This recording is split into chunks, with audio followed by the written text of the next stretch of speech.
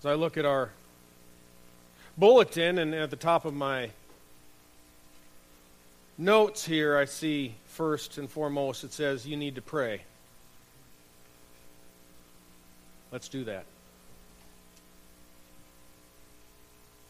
Lord, we do pray. We pray to you, Lord, that you would guide us, that you would, Lord, strengthen us and keep us, and Lord, use us as vessels to proclaim the majesties of Christ. Lord, as we search today your scriptures and we search our hearts, Lord, for understanding and prayer, we pray that you will guide us into all truth, into all understanding, Lord. Correct us where we need to be corrected. Lord, each and every one of us, myself included, Lord, so that we may live a life that is honoring to you. In Jesus' name we pray. Amen. Well, I have to admit that this has been a bit of a peculiar week for me. In fact, not only peculiar, but this may be the most challenging week that I've had since being in Port St. Lucie. It really shouldn't have been that way. It really shouldn't. Gerald preached last Sunday, as you know, did a wonderful job, so I had extra time to prepare. And I've been reading for some weeks now on this topic of prayer, and from a diverse number of sources, so I should have felt completely prepared for this. But nonetheless, I found myself behind schedule. I honestly was quite frustrated with some life circumstances that I really could not control. Really nothing I could do. Doesn't that happen so often, but we get frustrated? And as the week progressed, to be honest, I didn't really feel all that qualified to preach about this subject. In fact, at one point I had that little voice inside of my head telling me, you had better not start preaching on prayer this Sunday. Then I found myself making up all kinds of excuses why I could just postpone starting this series. First I told myself, I haven't finished reading everything I have in my library yet on this. You really should exhaust all the resources that you have on this topic. Prayer is a very broad, a very dynamic subject. You certainly, John, don't want to go up there and preach about prayer one Sunday and then be forced to preach a retraction the next Sunday. In addition to that little voice, you might not be aware, but most of you probably are. In a couple more weeks, at the end of this month, actually, I'm going to have completed 1 year at PSLBC. It's been kind of a personal goal of mine not to miss a Sunday at church during this first year. If I don't fall off a ladder painting the sanctuary here, and I don't fall ill somehow, I hope to achieve that goal. I don't really know why I set that goal.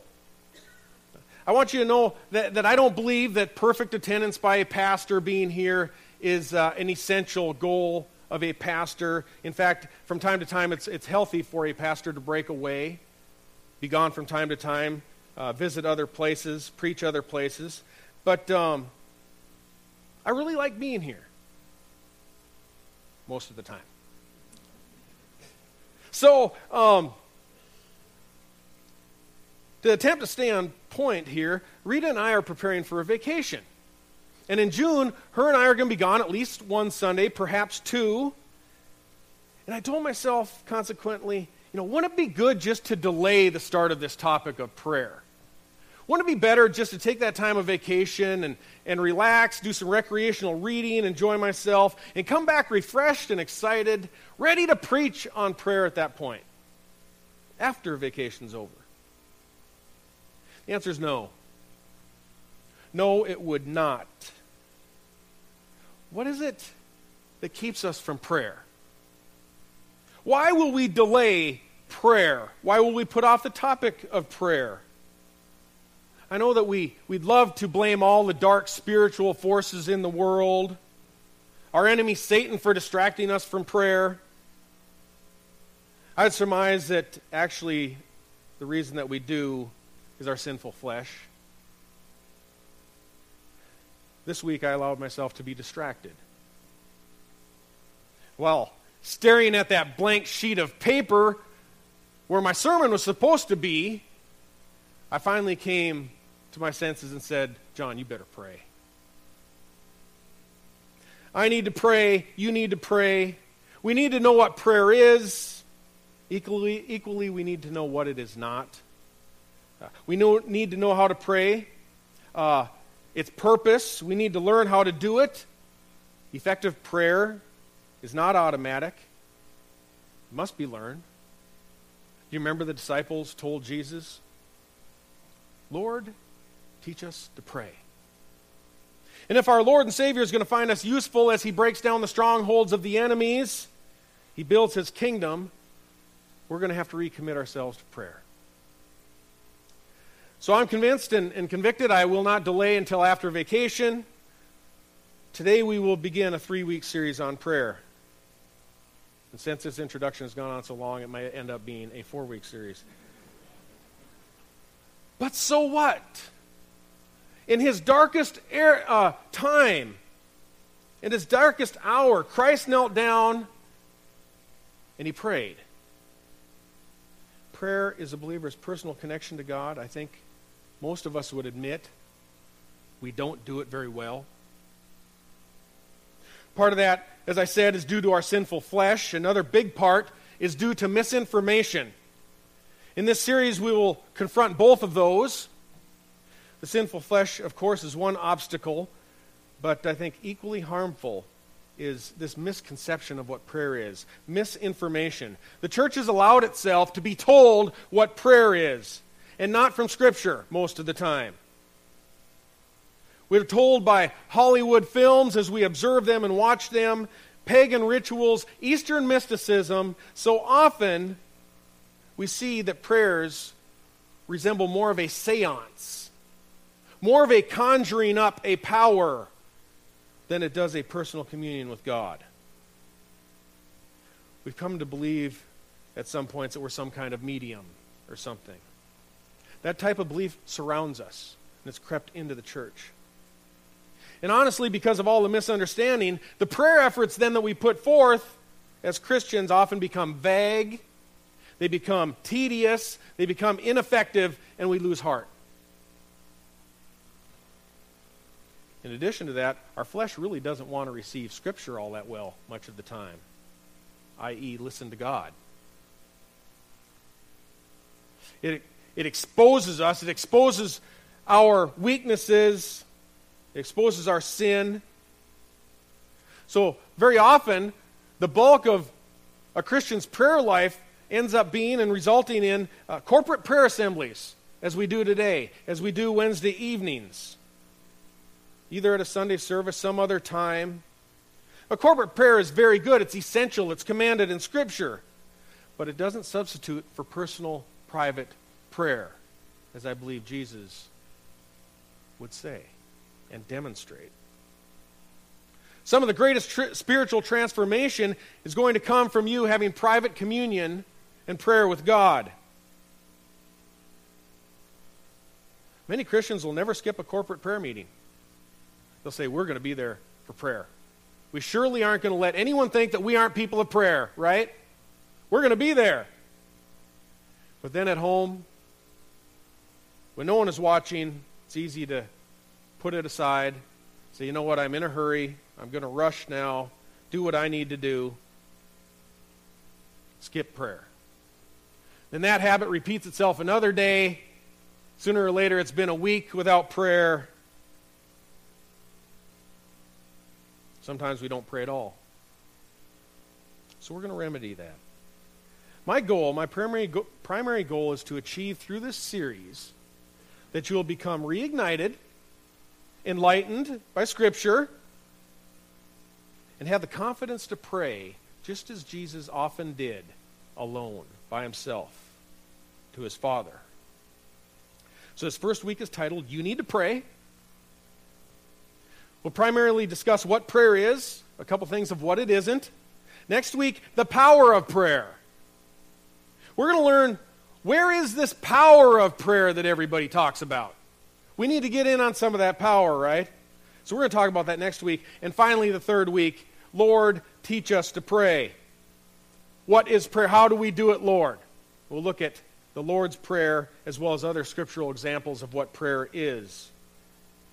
I also expect to ruffle some feathers along the way. But that's all right. Every now and again, we need to ruffle some feathers.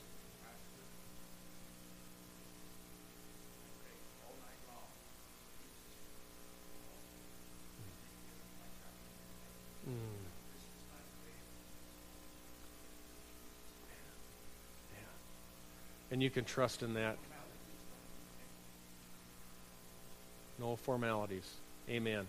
Open your heart to God in prayer. Thank you, Pierre. I'm going to attempt to stay brief today. Probably a little late for that. But I'm confident that this series will be very helpful to each of us, very valuable. So let's look first at what is prayer. You know, in books, most often the books that are written about prayer, you'll find this in seminaries, you'll find this in the bookstore.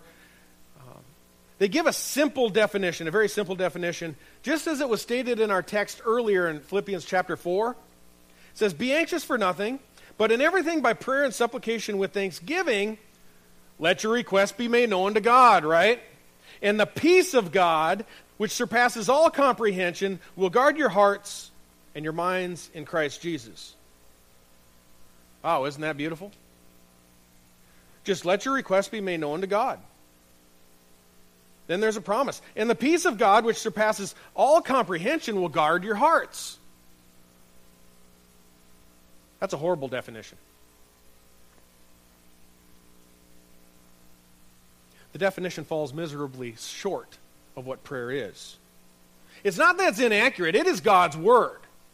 It's incomplete. It's dreadfully incomplete. If you remember, back in January, we discussed the theology of a church and what a church looks like. What is Christ's church?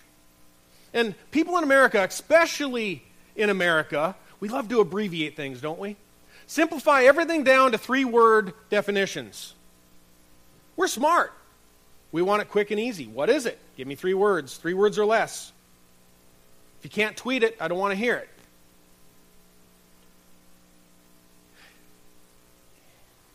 Unfortunately, in that situation, we learned that the church had been diminished into one line.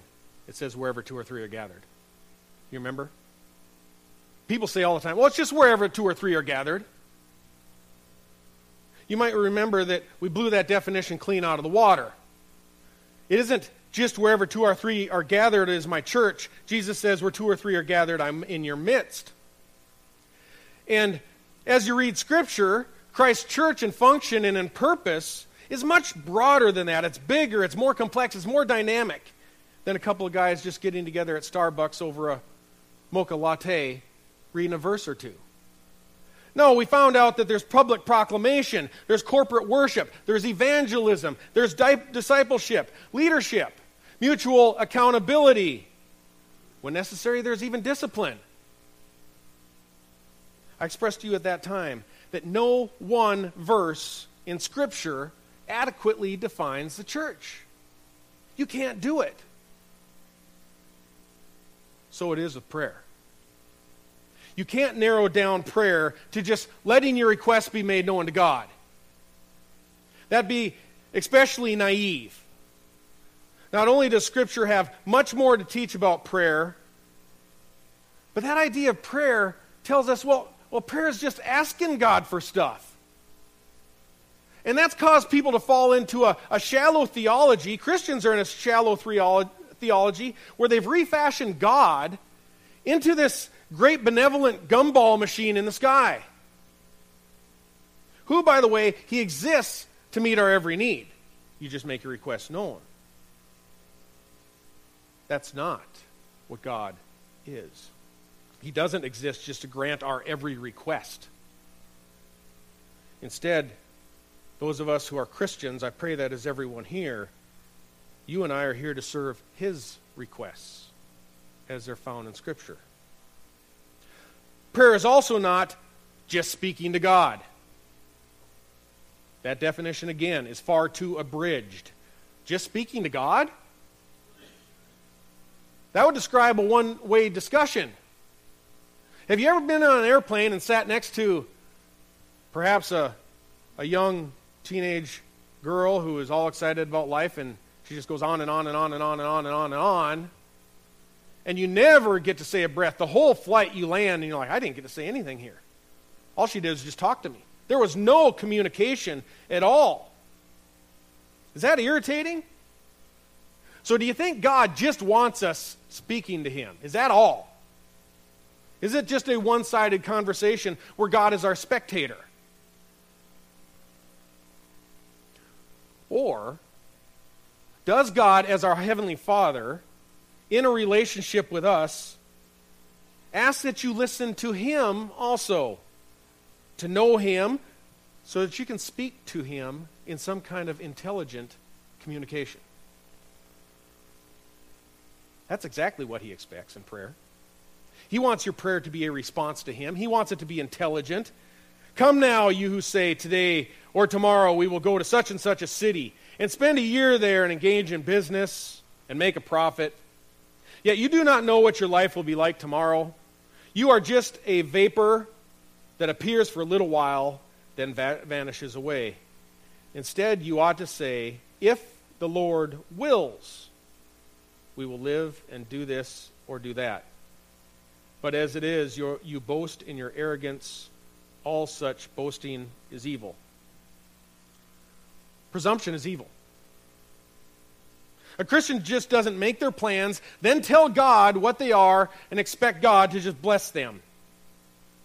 That word there, for arrogance, that James uses, it was used to describe people who promised what they could not deliver. It was, from time to time, used for politicians. Make lots of promises, couldn't come through and deliver. So your plans, your desires in life, your prayers, must be within the parameter of what God wills, or God isn't going to deliver. So an appropriate prayer expects that you will come to know God intimately and know his will. How can you serve him or make your request known to him if you have no idea who he is? You must be able to answer basic questions about God. What his desires are for you. What purpose does he have for you, for me, as we're here in this life? What are his parameters for our behavior that he sets up and that are laid out clearly in Scripture? This, by the way, is an essential component of praying according to God's will. We'll discuss that next week in the power of prayer. How can you pray effectively if you've never asked God what his will is? What do you want? So in prayer, let's take a hypothetical here. Does God's will matter? Does it matter? Or does God just accept and approve any requests that we toss up to him? What if someone were to pray this prayer? Lord, I know that woman is married, but I think that we have really made a connection. And she says her husband doesn't treat her very well. Lord, he's not nice to her. I think I would be nicer to her, Lord. That's an extreme example, and I use it for a purpose. Is that within God's will? No. Is God going to grant a prayer fashioned in that way that is so far outside of his will? It's not going to be his will that it's going to happen. That's what you might come to if you have a mistaken conclusion that, well, just let your request be made known to God. That's prayer. Let your request be made known. Then you expect God be obliged to fulfill them. Using one verse like that is what teachers of false doctrines do. They pull one verse out from its context. They give it their own definition. They apply it to their personal agenda. Then they tie it to another verse found somewhere else in the Bible that's detached, isolated from that. And then they tell you, this is what the Bible says. Look, this is what the Bible says. And they'll give you one line out of a chapter. And people will accept it because most people are biblically illiterate. They haven't listened to what God says, so they aren't going to question it. Oh, really? That's what God says? You must be right. And you fall into traps and led astray. That's exactly what every cult does. They do not provide, as the Apostle Paul declared, the whole counsel of God on a subject. But you can't know what God expects in prayer without a broader overview of Scripture. It doesn't matter if it's the Jehovah's Witnesses or the health, wealth, and prosperity preachers. They always take one itsy-bitsy piece of Scripture and they form a doctrine around it. Look here. Look what the Bible says. I had one of these show up last Sunday immediately before the service. They were requesting, or he was requesting, it was one young man, he's requesting 15 minutes to speak to the congregation. He had what he wanted to share. It was labeled, he labeled it as the new gospel of health. And he flipped open to Isaiah chapter 38 and showed me the passage on Hezekiah. And he said, look, he received 15 extra years of life by taking fig cakes and putting them on his sores. And he said, God wants us all to live longer. I've got a message for you. I'm not kidding. Now, Gerald was preaching, so I denied him. But in fact, if you go to his website, I did. I'm always interested to find out what's going on out there in Neverland. You go to his About page, and you'll find this statement. It says, the logo, which is an apple, the logo of Gospel of Health represents a return to the obedience of God's law, a return to true worship as preached in Revelation 14, 6-7. That's just like the Judaizers. They're wanting to return people to the law. And he used that verse to distort and trick people into following a dietary restriction. He was using that to back up his position. Although we know that Jesus said, Mark 7, all foods are now clean. But such people, they don't understand God's grace. They still think they're keeping rules, and really they're just trying to find disciples after themselves. But to leave no misunderstanding, Christ is the end of the law. I was with Frank Quintana this week as well with another individual as we were handing out door hangers. And this is becoming very, very prevalent that now Christians need to return back to the law. And this man was very adamant. We need to go back to observing the restrictions on Israel. Christ is the end of the law to everyone who believes. The law is good, we find in 1 Timothy, if you use it lawfully. It's a tutor to show us how incredibly far short of God that we've fallen. And then to lead us to Christ by grace, so we can understand that He is righteous. We're justified by faith in Him.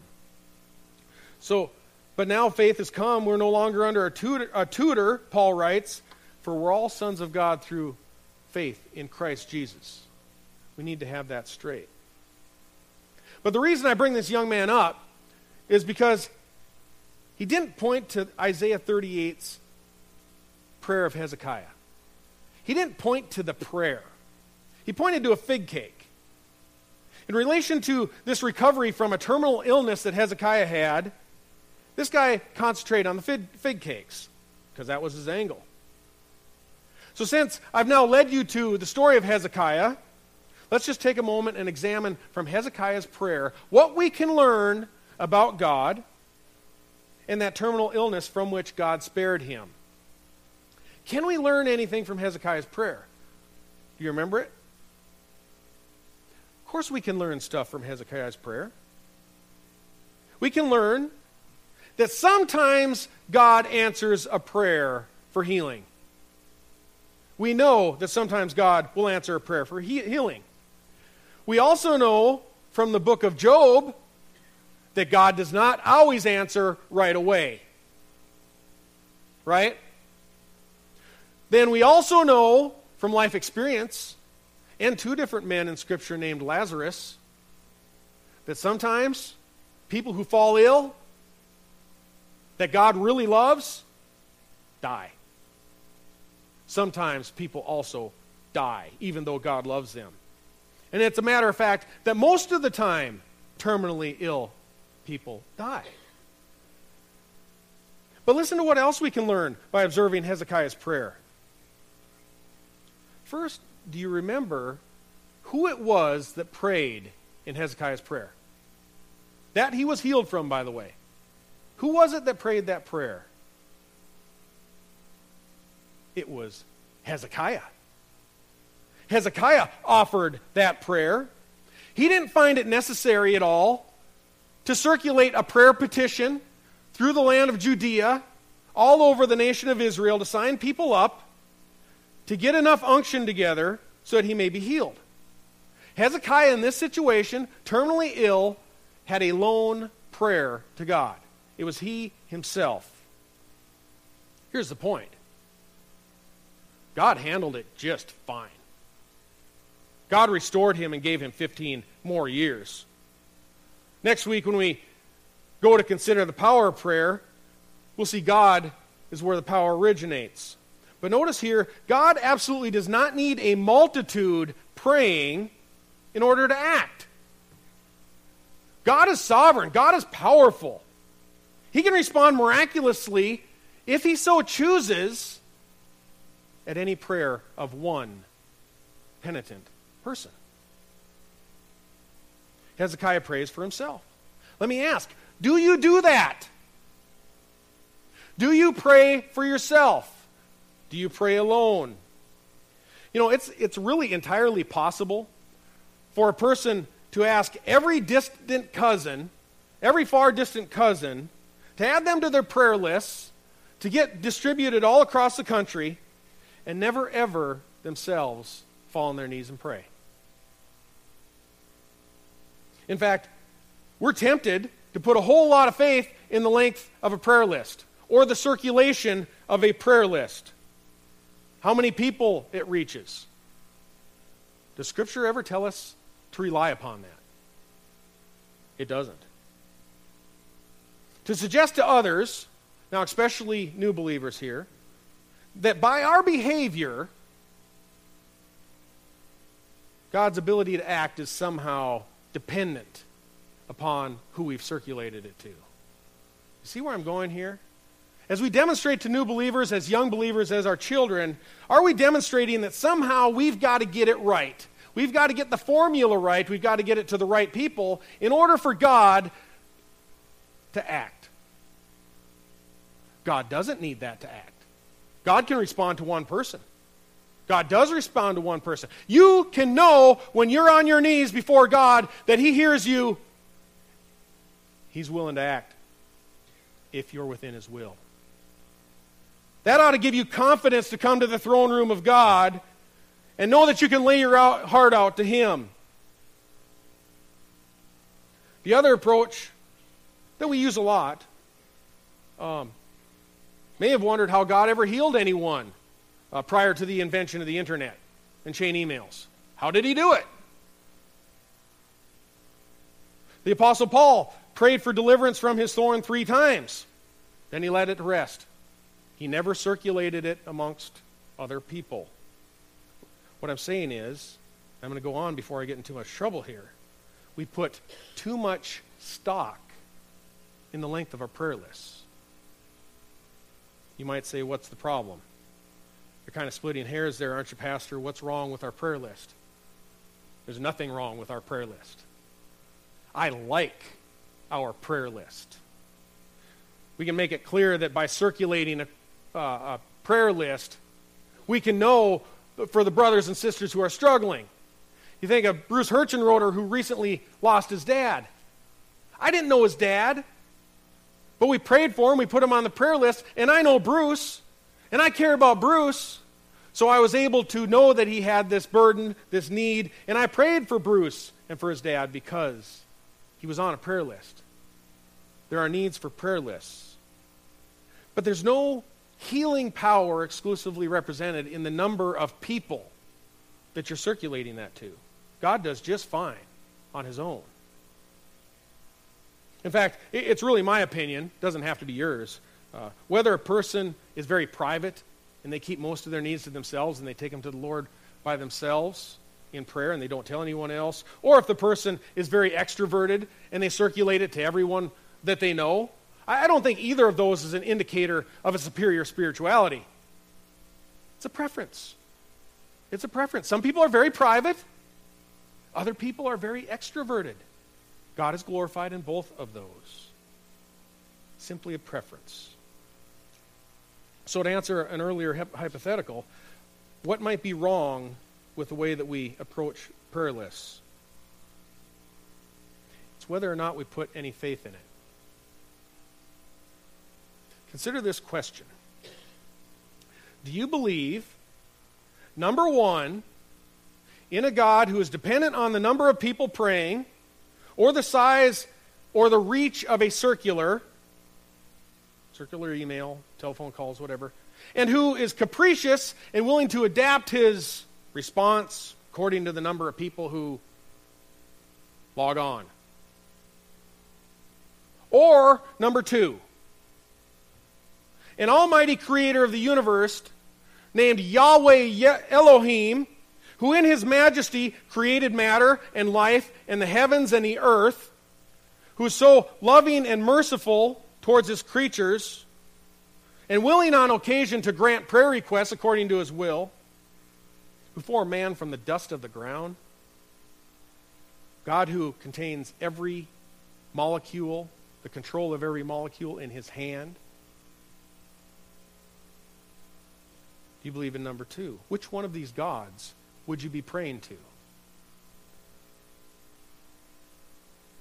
Why does it matter? Because the first God doesn't exist. The first God does not exist. Are your prayers not being answered because of whom you're asking to respond? God formed man from the dust of the ground, fashioned man from dirt. He can handle your clogged arteries. He can do it. And you can know when you pray that he can do it. And then he responds with his decision. He says, I will have mercy on whom I will have mercy, and I will have compassion on whom I will have compassion. He says, I am the Lord God. So to dig myself out of any further trouble, it's always good to cite a beloved source. I was listening to the late Adrian Rogers here a little over 2 months ago. And he had a message on about prayer. I forget exactly which one it was. But he said that he purposefully avoids putting too many people on his prayer list. Oh, you have to remember, he had, I think it was 25,000 people in his church. And he said that people would come all the time, Pastor, will you pray for me? And he said on occasion he'd have to offend them and say, no, you won't go on my prayer list. I don't have enough room on my prayer list for everyone. He said it's not possible for me to pray specifically for everyone in my congregation. We can do that here. But he said, I don't remember his exact verbiage, but it was something in the realm that he said the ones that he prays for are the ones he knows that are close to his heart, and the people close enough to where he can actually meet a need.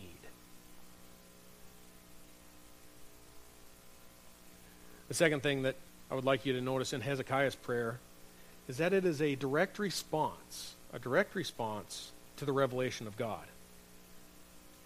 Hezekiah had fallen very ill. He was informed by the revelation of the prophet Isaiah that he was going to die. He was terminal. And that message from God, what he was told by God's word through the prophet, caused him to earnestly pray. Hezekiah determined himself to pray.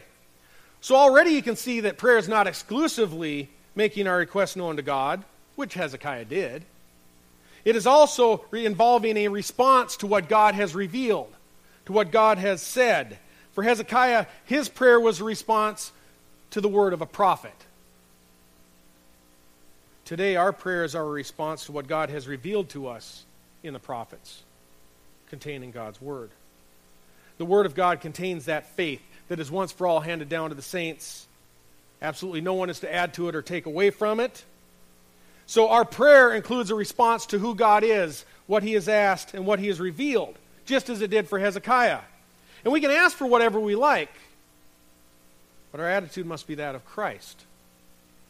Nonetheless, Father, not my will, but thy will be done.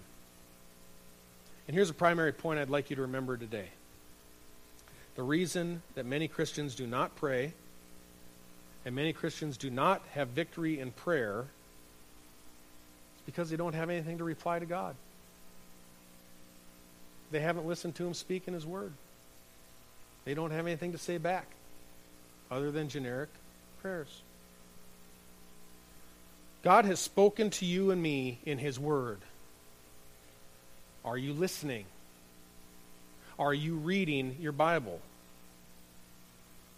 If not, it's no surprise that you don't have a fruitful prayer life. It's no surprise you might have little understanding of what he has called you to do with your life. You might not be surprised if you're kind of depressed because you haven't opened the word to hear from God. We need to be people of prayer. And it's not just tossing requests up to God and waiting to see for some period of time whether or not he answers. It's much deeper than that, as we will find in the next couple weeks as we continue this series. So in review, between now and next Sunday, here is your mission if you should choose to accept. It's threefold. First, read. I would ask that you commit to read one chapter of Scripture a day. One chapter. A few minutes of Scripture. Start in the Gospel of John or an epistle. If you're new to feeding yourself through Scripture, don't go to Ezekiel or Leviticus or something and get drudged down with that. Go to something we can understand. I would actually encourage, if you don't read your Bible much, start in John, the Gospel of John. One chapter a day. And then, after you read that chapter, ask yourself, what is God telling me about himself? What is he showing me about himself in that chapter? What can I know about God and his person in this chapter? And then ask yourself, what would God have me do? How would he expect me to behave in response to that message that I just heard in his word, that one chapter? Ask yourself, how would he have me react to what he has shown me? By doing so, you are answering the question, what is God's will?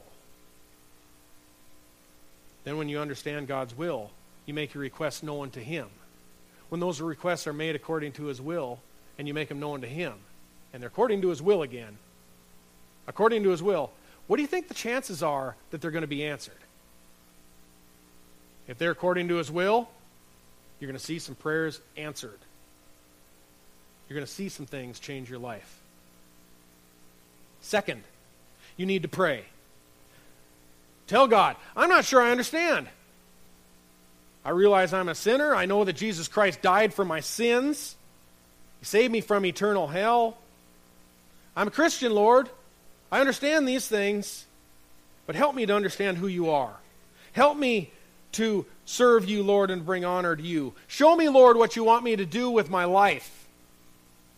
Help me to honor Jesus Christ. And if you read God's word and then pray in response like that to him, I honestly believe in a short few weeks, maybe even in a few days, you're going to be transformed. You're going to be encouraged. You're going to be rejuvenated. If you do that, I want to hear back from you. I want to know what God is doing with that. Does he make you feel more comfortable, more confident? Has he used you in a greater extent because you've been praying to him? What have you seen God doing with your life? Are you more encouraged? Are you less depressed? Have you seen some marvelous things happen? I want to hear back on what God is speaking to you in his word and what you're replying to him in your prayer. Third, this is equally important to the others. Demonstrate to others how to pray. Demonstrate to others how to pray. Show them how to pray. And I lament at how sometimes we'll say to one another, pray for you. Never even ends up making it to the list because you've forgotten about it. Ever happened? Happens to me. We try to do well, but it just skips altogether. It gets dropped to the bottom of the priority. You just forget about it until maybe you see the person 3 weeks later or something like that. So we need to demonstrate how to pray. And let's commit to do an experiment here together. Might seem a bit uncomfortable at first, but not for long. The elders and pastors at my previous church practiced this religiously. They were very, very good about this, and it was very encouraging. When you and I discover or uncover or share a prayer need with someone, let's pray together immediately and place it in the hands of Almighty God. Let's not delay. Let's raise it to the Lord immediately. It could be my need, might be your need, might be someone else's need. Doesn't matter. Take a moment to pray so it doesn't fall off the priority list. Prayers don't have to be long, you know. Look at the one that Jesus gave the apostles that we'll look at in a couple weeks. Very short prayer. That's the Lord Jesus model for the apostles. We don't have to go on for several minutes. Don't be afraid to share that you want prayer for your ailing mother because I don't want this to go on too long. Just pray. Pray before you depart. Pray before you hang up that phone. I had a situation yesterday where we were doing some trim painting here, and I failed at this. It was fully my attention to pray for a gentleman and his family. Just having some struggles. They've been on the prayer list. And we didn't pray immediately. I didn't stop and say, let's pray immediately. Instead, we kept on painting. By the time we got tired from painting, we were worried about getting the ladders down, stacking the chairs up, and the person needed to go, and everybody wanted to go home. Slipped out without any prayer happening. That is my failure. We need to pray together immediately before we forget and leave it in the hands of God. One other part of that in demonstrating prayer, when you have someone that's hospitalized, you talk to that waitress that has a problem with her children, don't just tell her, we'll pray for you. We'll forget. We will forget. Pray with them right then and there. Pray with them immediately, and the prayer has been lifted to God. Especially someone hospitalized. They say, I need someone to pray. Will you put me on your prayer list? Tell them, let's pray right now. Show them how to pray. I think we're going to see some wonderful things happen as we recalibrate ourselves to prayer. So let us become a church and a people of prayer, shall we? Let's do it. Lord, we are so thankful that you love us so much, Lord God, that you sent your Son to die for us, to take away our pains, to take away our anguish, Lord, and have hope in you.